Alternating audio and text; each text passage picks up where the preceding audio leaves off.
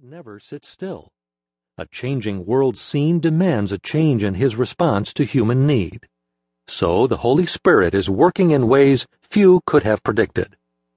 The following stories, rooted in the 1970s and 80s, exemplify the fruit God plans to harvest in the 1990s and beyond.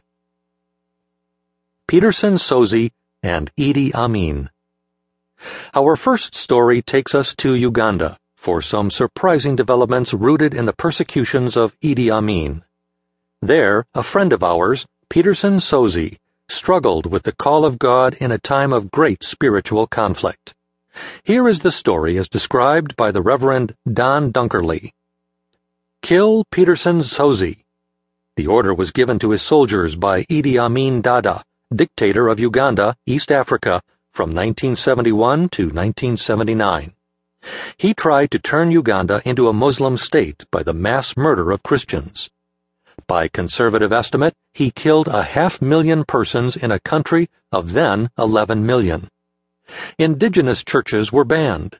Soldiers and secret police were given orders to search for underground services and kill everyone. Peterson pastored such a church. He had been converted by hearing the scriptures read aloud. The Holy Spirit convicted him of his sins, and he could not stop weeping. He wept for 3 days. Then he knew his sins were forgiven. He did not yet own a Bible, but led many to Christ by his testimony. His church, which met in a garage, grew rapidly. Soon the congregation overflowed into the yard. The situation was dangerous. Once Peterson had 82 new believers to baptize. "We cannot do this in secret," he said. "We will have to rely on the protection of Jesus. And so that people will know how good His protection is, we will have the baptism in Lake Victoria in the backyard of Amin's palace." That day, under Jesus' protection, Amin's soldiers searched for secret, hidden, underground church services and paid no attention to the large group of people swimming openly in Amin's backyard.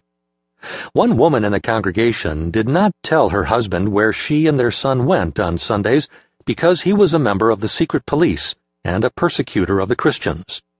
One Sunday, Peterson preached on Acts 3, in which the Apostle Peter said to the lame man, "In the name of Jesus Christ of Nazareth, walk." Verse 6.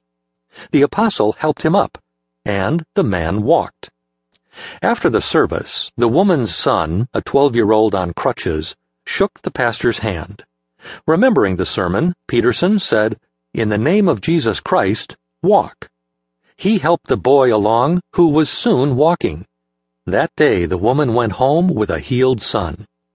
Her husband was so thrilled he made his wife disclose the location of the church so he could go worship the God who had healed his son. Soon he told his friends in the secret police, the civil police, the military police, and the Marines, who all went to see for themselves what God was doing in the garage. Many were converted there. Edison Sempa was a Marine who gave his life to Jesus Christ in the garage.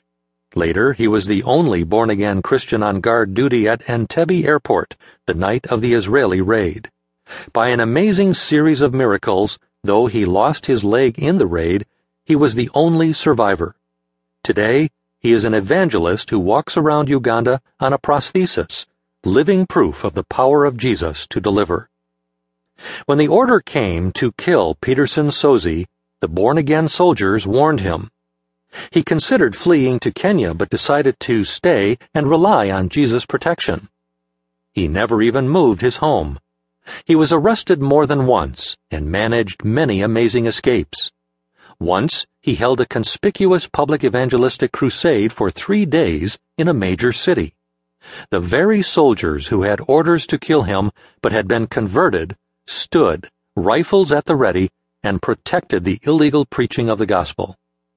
When Amin was overthrown in 1979, the churches came out of hiding.